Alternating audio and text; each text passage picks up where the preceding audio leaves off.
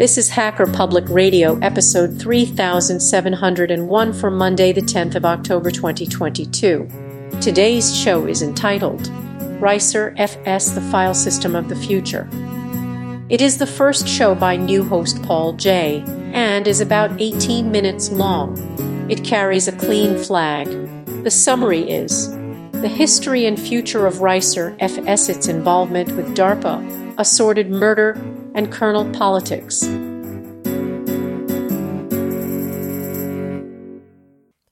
Hi everyone, my name's Paul. I'm recording this show for Hacker Public Radio. This is my first show, recorded in Bedfordshire. For the more astute of you, you might recognise from my accent that I'm British, so that's in the UK. I'm a long-time listener and first-time contributor to HPR, so I will give you a bit of introduction to myself before I talk about my subject matter. I am a true full-stack developer, so I can design CPU architectures from the transistor level upwards, including firmware, system software, back-end and front-end systems, and I also invented my own programming language. I work mostly in the automotive and manufacturing sectors, usually in specialist problem areas of automation and normalization and data processing, especially when it comes to getting disparate file formats and systems to talk to each other and play nicely. I was born at the start of the microcomputer revolution in the UK in the 80s, and the first computer I cut my teeth on was a BBC Micro, which was produced under license from a company in the next county over from me, Cambridgeshire. This company was called Acorn Computers. I also used a ZX Spectrum, an Acorn Electron, a Commodore 64, and an Acorn Archimedes, which even to this day I believe is still ahead of its time. Most people outside the UK have never heard of Acorn Computers, but have heard of their most successful product, which today we know as ARM microprocessors. That stands for Advanced RISC Machines, but originally stood for Acorn RISC Machines. When Acorn decided to move away from the 6502 microprocessors that powered the likes of the BBC Micro and the Acorn Electron, they decided they needed something more powerful for their Archimedes range, so that's when they set upon creating their own CPU, which we now know as ARM. When Acorn was bought out and stopped producing computers, I moved on to the Commodore Amiga. I had an Amiga 600 and an Amiga 1200, and I think those computers also were very far ahead of their time back in the day. When I got to high school, I got my first exposure to Microsoft Windows, which compared to the Amiga Workbench just didn't really seem up to snuff and didn't really interest me very much, so I never pursued it. Around this time, I also had a job working in my town's first internet cafe, which was powered by Unix and Linux systems to manage the routing and the account management. And I started getting very familiar with these, and I thought the design was better, and it just clicked with me. Everything just seemed much more well thought through and more correct. I got a copy of Red Hat Linux, and this isn't Red Hat Enterprise Linux, that didn't exist back then. This was just plain Red Hat Linux, and I installed it on my home desktop computer, and I was fascinated by it, that I could get in there and tinker with everything. It blew my mind, and I wanted to learn everything about it. I kept that distro on there for a good couple of weeks before I did a search online, and to set the scene, this wasn't using Google, this was using a search engine you may have heard of called AltaVista. And I remember searching for what is the hardest Linux to learn. And the entire first page of results came back saying Slackware, Slackware, Slackware. And I thought to myself, well, if I'm going to learn this system, I'm going to dive in at the deep end and I'm going to download Slackware. When I downloaded it, version 8.0 was available, which only offered one filing system, ext2. Shortly thereafter, version 8.1 came out, which offered two new filing systems, ext3 and ReiserFS, both of which were journaling filing systems. But as I'd played with Ext, I decided that I was going to give ReiserFS a go. So I formatted my disk with that and started learning about Reiser. When version 9 came along, Reiser was made the default filing system, and around this point also it was the default for SUSE, Linspire and Xandros Linux. So I've been a Slackware user for about 2 decades now in my personal and professional life, but I'm not a Linux zealot. I do believe in the right tool for the right job. I use a lot of virtual machines for cross-platform development, and I've developed solutions for Android and iOS and Linux and Windows and Mac, and I use free RTOS on my PineTime smartwatch and Microsoft Windows on my Xbox games console. I've used Amiga Workbench and BIOS and you name it. I'm very tech agnostic, provided the tech plays nicely with each other, which is what a lot of my working life involves. That's all that matters to me. But Slackware and Linux will always have a special place in my heart and always be what I consider home. Anyway, that's enough about me, and time to move on to the subject for the show, which is Reiser filing system. So before I decided to record this episode, I looked through the HPR history to see if anyone had covered it previously, and I was surprised to find it had only been briefly covered once before, in episode 1560 in July 2014. And that was in a series of talks about different filing systems by JWP, who has recorded some great content, and I always look forward to his shows. So I want to say thanks to him for including it, and I want to recap what he said and then expand on a few points in a bit more detail. So JWP's overview tells us that Reiser filing system was the first journaling filing system in Linux, created in 2001 by Hans Reiser. It only supports write-back journaling mode, is one of the fastest journaling filing systems in Linux. You can resize it, an existing filing system, online while it's still active and mounted, and it supports tailpacking, which allows you to store data from one file into the empty blocks of another file, and some of these features were incorporated into ext4.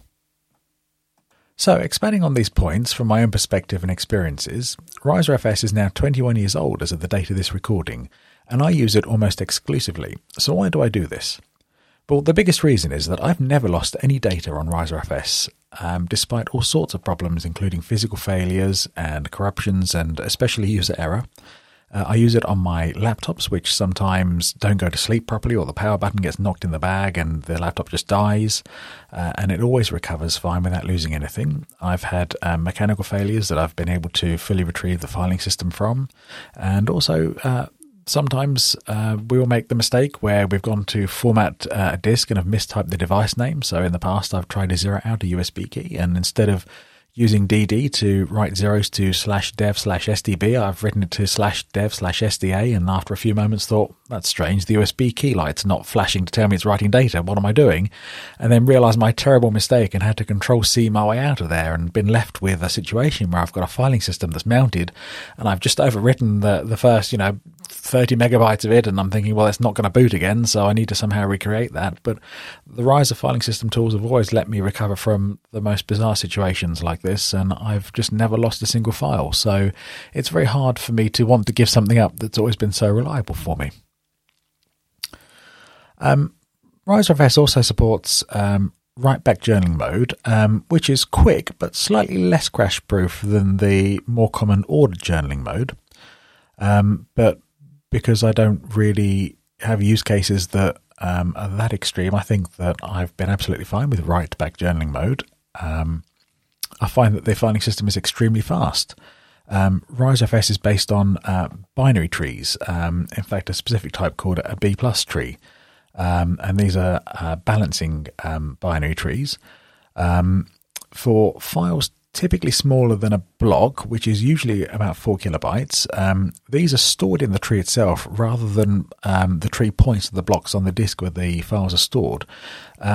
And this is extremely well suited for Linux general usage, where there's lots of small configuration files and cache files, and also for a lot of the ETL and data processing work that I do that has a huge number of small files, sometimes hundreds of thousands to millions. That aren't very big. It's a perfectly suited filing system for that. And also the tailpacking, which is technically called block sub-allocation, allows the filing system to take two files that may be, say your block size is 4 kilobytes and you have two files that are a kilobyte and 2 kilobytes, and it can actually store them both in the one block to save having wasted space. Otherwise, you'd have one kilobyte file in one block and then 3 kilobytes wasted, and then you'd have another 2 kilobyte file in another block and have 2 kilobytes wasted. Whereas Reiser allows you to combine them both into the one block, and that reduces fragmentation and wasted space. JWP mentioned in his show that a lot of these features made it through to ext4, but tailpacking isn't one of those features, and ext4 doesn't support tailpacking, whereas ReiserFS does. So I want to give a history of where ReiserFS came from. It started at a company called Namesys, which was founded by Hans Reiser in 1993. There, the file system was developed, with development being funded by a mix of proprietary licenses and sponsorship from the likes of SUSE Linux, mp3.com, bigstorage.com, and as well as some sponsors who wanted to remain anonymous. It was the first journaling filing system released initially in standard Linux, kernel 2.4.1, However, it was already possible to get journaling filing systems from patches and unofficial kernels before this, but ReiserFS was the first to make it into the mainline kernel, and that was quite a significant achievement for Namesys. As time went on, new academic ideas and innovations regarding filing systems and data storage, from collaborations between Namesys and the Moscow State University and the Program Systems Institute of the Russian Academy of Sciences, began to accumulate. But due to the limits in the existing ReiserFS version 3 codebase and some inherent shortcomings with some previous design choices, Namesys decided to complete development on the project and declare it feature complete, with it only receiving critical security and bug fixes going forward. The company decided to move on from the existing codebase and to restart the ReiserFS project from scratch and call the project Reiser4. It would combine the latest innovations with the experience of the previous incarnations of the filing system. SUSE Linux made a commitment to switching from ReiserFS to Reiser4 as the default filing system in its upcoming distributions. In 2002, the project caught the attention of the US Pentagon's Research and Development Section, DARPA, which stands for the Defense Advanced Research Projects Agency, which provided a $600,000 grant for the project to build the filing system of the future. It was also sponsored by Linspy Linux, which already made ReiserFS its default filing system by this point. The Reiser4 project progressed, and work on it was slowly being completed over the course of a few years, bringing our history forward to October 2006, where Hans Reiser was arrested for the suspected murder of his estranged wife. Now, I won't go into too much detail on this, as there's plenty of other information online if this interests you to learn, and I want to focus more on the technical aspects. But Namesys employees continued to work on Reiser4 during these events, and in late December 2006, Hans Reiser attempted to sell Namesys to fund the legal costs for his trial, but he didn't find a buyer as of March 2008, and the company eventually ceased commercial activity that year, just as Reiser4 was nearly completed. Namesys employees, including Edward Shishkin, continued to work on the GPL code and released it via his personal website and then eventually from kernel.org.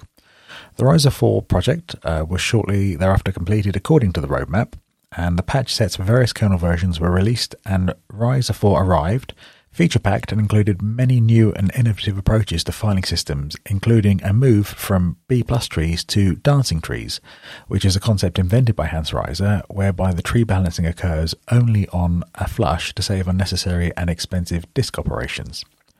Some of the Reiser4 features are quite ahead of their time and have been the inspiration for other filing systems which have adopted some of these ideas and approaches. Whilst Namesys, or at least the former employees thereof, may have achieved the DARPA request of building the filing system of the future, as of the date of recording, and despite several years of requests from the developers, the code has not been merged into the mainline kernel. Of course, there have been claims that the reason for this is not based on technical merit, but on political stance considering the history of Hans Reiser, but the ex-Namesys developers have not given up hope and maintain compatible patch sets with kernels released even as recently as a month ago as of the date of this recording. On the last day in 2019, the lead developer of Reiser4, Edward Shishkin, announced the development of Reiser5 in a lengthy post to the Linux kernel mailing list, detailing even more fundamental and innovative approaches to filing systems, including some approaches now already used by ZFS, or ZFS. Despite the continued development and updating of the ReiserFS and Reiser4 codebases, the Linux kernel has deprecated ReiserFS in version 5.18 and plans to remove it completely in 2025. Although ReiserFS does suffer from some problems, including the YK38 bug, whereby the file system time integer will wrap around in the year 2038, such problems are not present in Reiser4 and shouldn't be obstacles to the technical adoption of the filing system to replace the aging Reiser3 version that we have in the kernel right now. As a long-term ReiserFS user, I now need to consider the alternative filing systems to switch to if Reiser4 is not going to be adopted. I think ButterFS sounds the most appealing out of everything available, considering it's got mainline kernel support and also has a lot of quite modern filing system features. But I welcome any suggestions that the community might make for me to help me find a path forwards on this. But whilst it's still available, I want to share some lessons learned and experience gained from 2 decades of using ReiserFS in many places, and also the lessons learned on places you shouldn't use it. First of all, do not use it on a USB key, because when you format the drive, it has to put a lot more data structures on the drive, including the journal, and that takes up a lot more space than an X3 or a VFAT partition would, and it's slower to write to. Also, never use it in a VM. In fact, never put any Reiser filing system inside another. You should hopefully never need to be in a position to recreate your filing system after a crash, or if you have to attempt a recovery after some error or a deep disk scan. But if you ever do find yourself in that position, if one Reiser filing system is embedded in another, such as a disk machine, image, or a backup, the tools to recover the filing system will then read into the filing system within a filing system and start recovering phantom files that were never part of the outer master filing system. I had this issue once when I had to recover from a disk crash, that it also, in my lost and found directory, stored some files that were originally stored inside a VM. So never do that. Some fun quirks about Reiser. There's a virtual directory called .ReiserFS_priv in the root directory, and that's used to store the extended attributes file. You can't ls this or cd into it or write to it.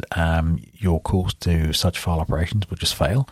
But this virtual directory and file were linked to a security bug that has now been fixed, where the incorrect file permissions were granted to anyone that wanted to do something nefarious with it, such as an attacker that could use it to gain extended privileges. But that, unfortunately, has now been taken care of. There are several tools that you can use to manage your Reiser filing system, including standard tools such as MK ReiserFS, which is used to make the filing system, and ReiserFSCK, which is used to check the filing system. There's also ReiserFS Tune, which you can use to modify the parameters of the filing system, such as the label and the time between it being checked and hash functions. And you also have resize_ReiserFS, which is the tool mentioned by JWP that allows you to grow a Reiser filing system that's online, provided the underlying block storage device has enough space for the filing system to grow. But of course, to shrink it, you have to unmount it. But it can be shrunk provided that the block device that it's on is not made smaller than the file system itself. And there's also a very interesting tool called Debug ReiserFS that allows you to examine the journal and the block structure of the filing system. You can see what files are stored where and what their attributes are and such things. So if you wanted to have a bit of a low-level poke at your filing system, you can pass in the -d flag, and that lets you start to explore in the console a lot of information about what's going on under the hood in the filing system. I won't get too far down in the weeds describing the other options available, but it's worth checking out if you have a Reiser filing system and want to learn a bit more about what your system's actually doing. I want to say thank you to everyone for making it this far and listening to me. I hope that you enjoyed my content. I hope that it was accurate and error-free, but if there are any corrections, please do, of course, contact me. I'd love to see some comments on the show. It's my first show, so hopefully everyone will be kind, and I hope you enjoyed my content. I'd love to make some new connections, and I'm working on a small series, which I hope will be ready in the next couple of weeks, which I look forward to sharing with you all. So again, thank you. This is Paul signing off, and I hope you all have a great day. You have been listening to Hacker Public Radio at hackerpublicradio.org. Today's show was contributed by a HPR listener like yourself. If you ever thought of recording a podcast, then click on our contribute link to find out how easy it really is.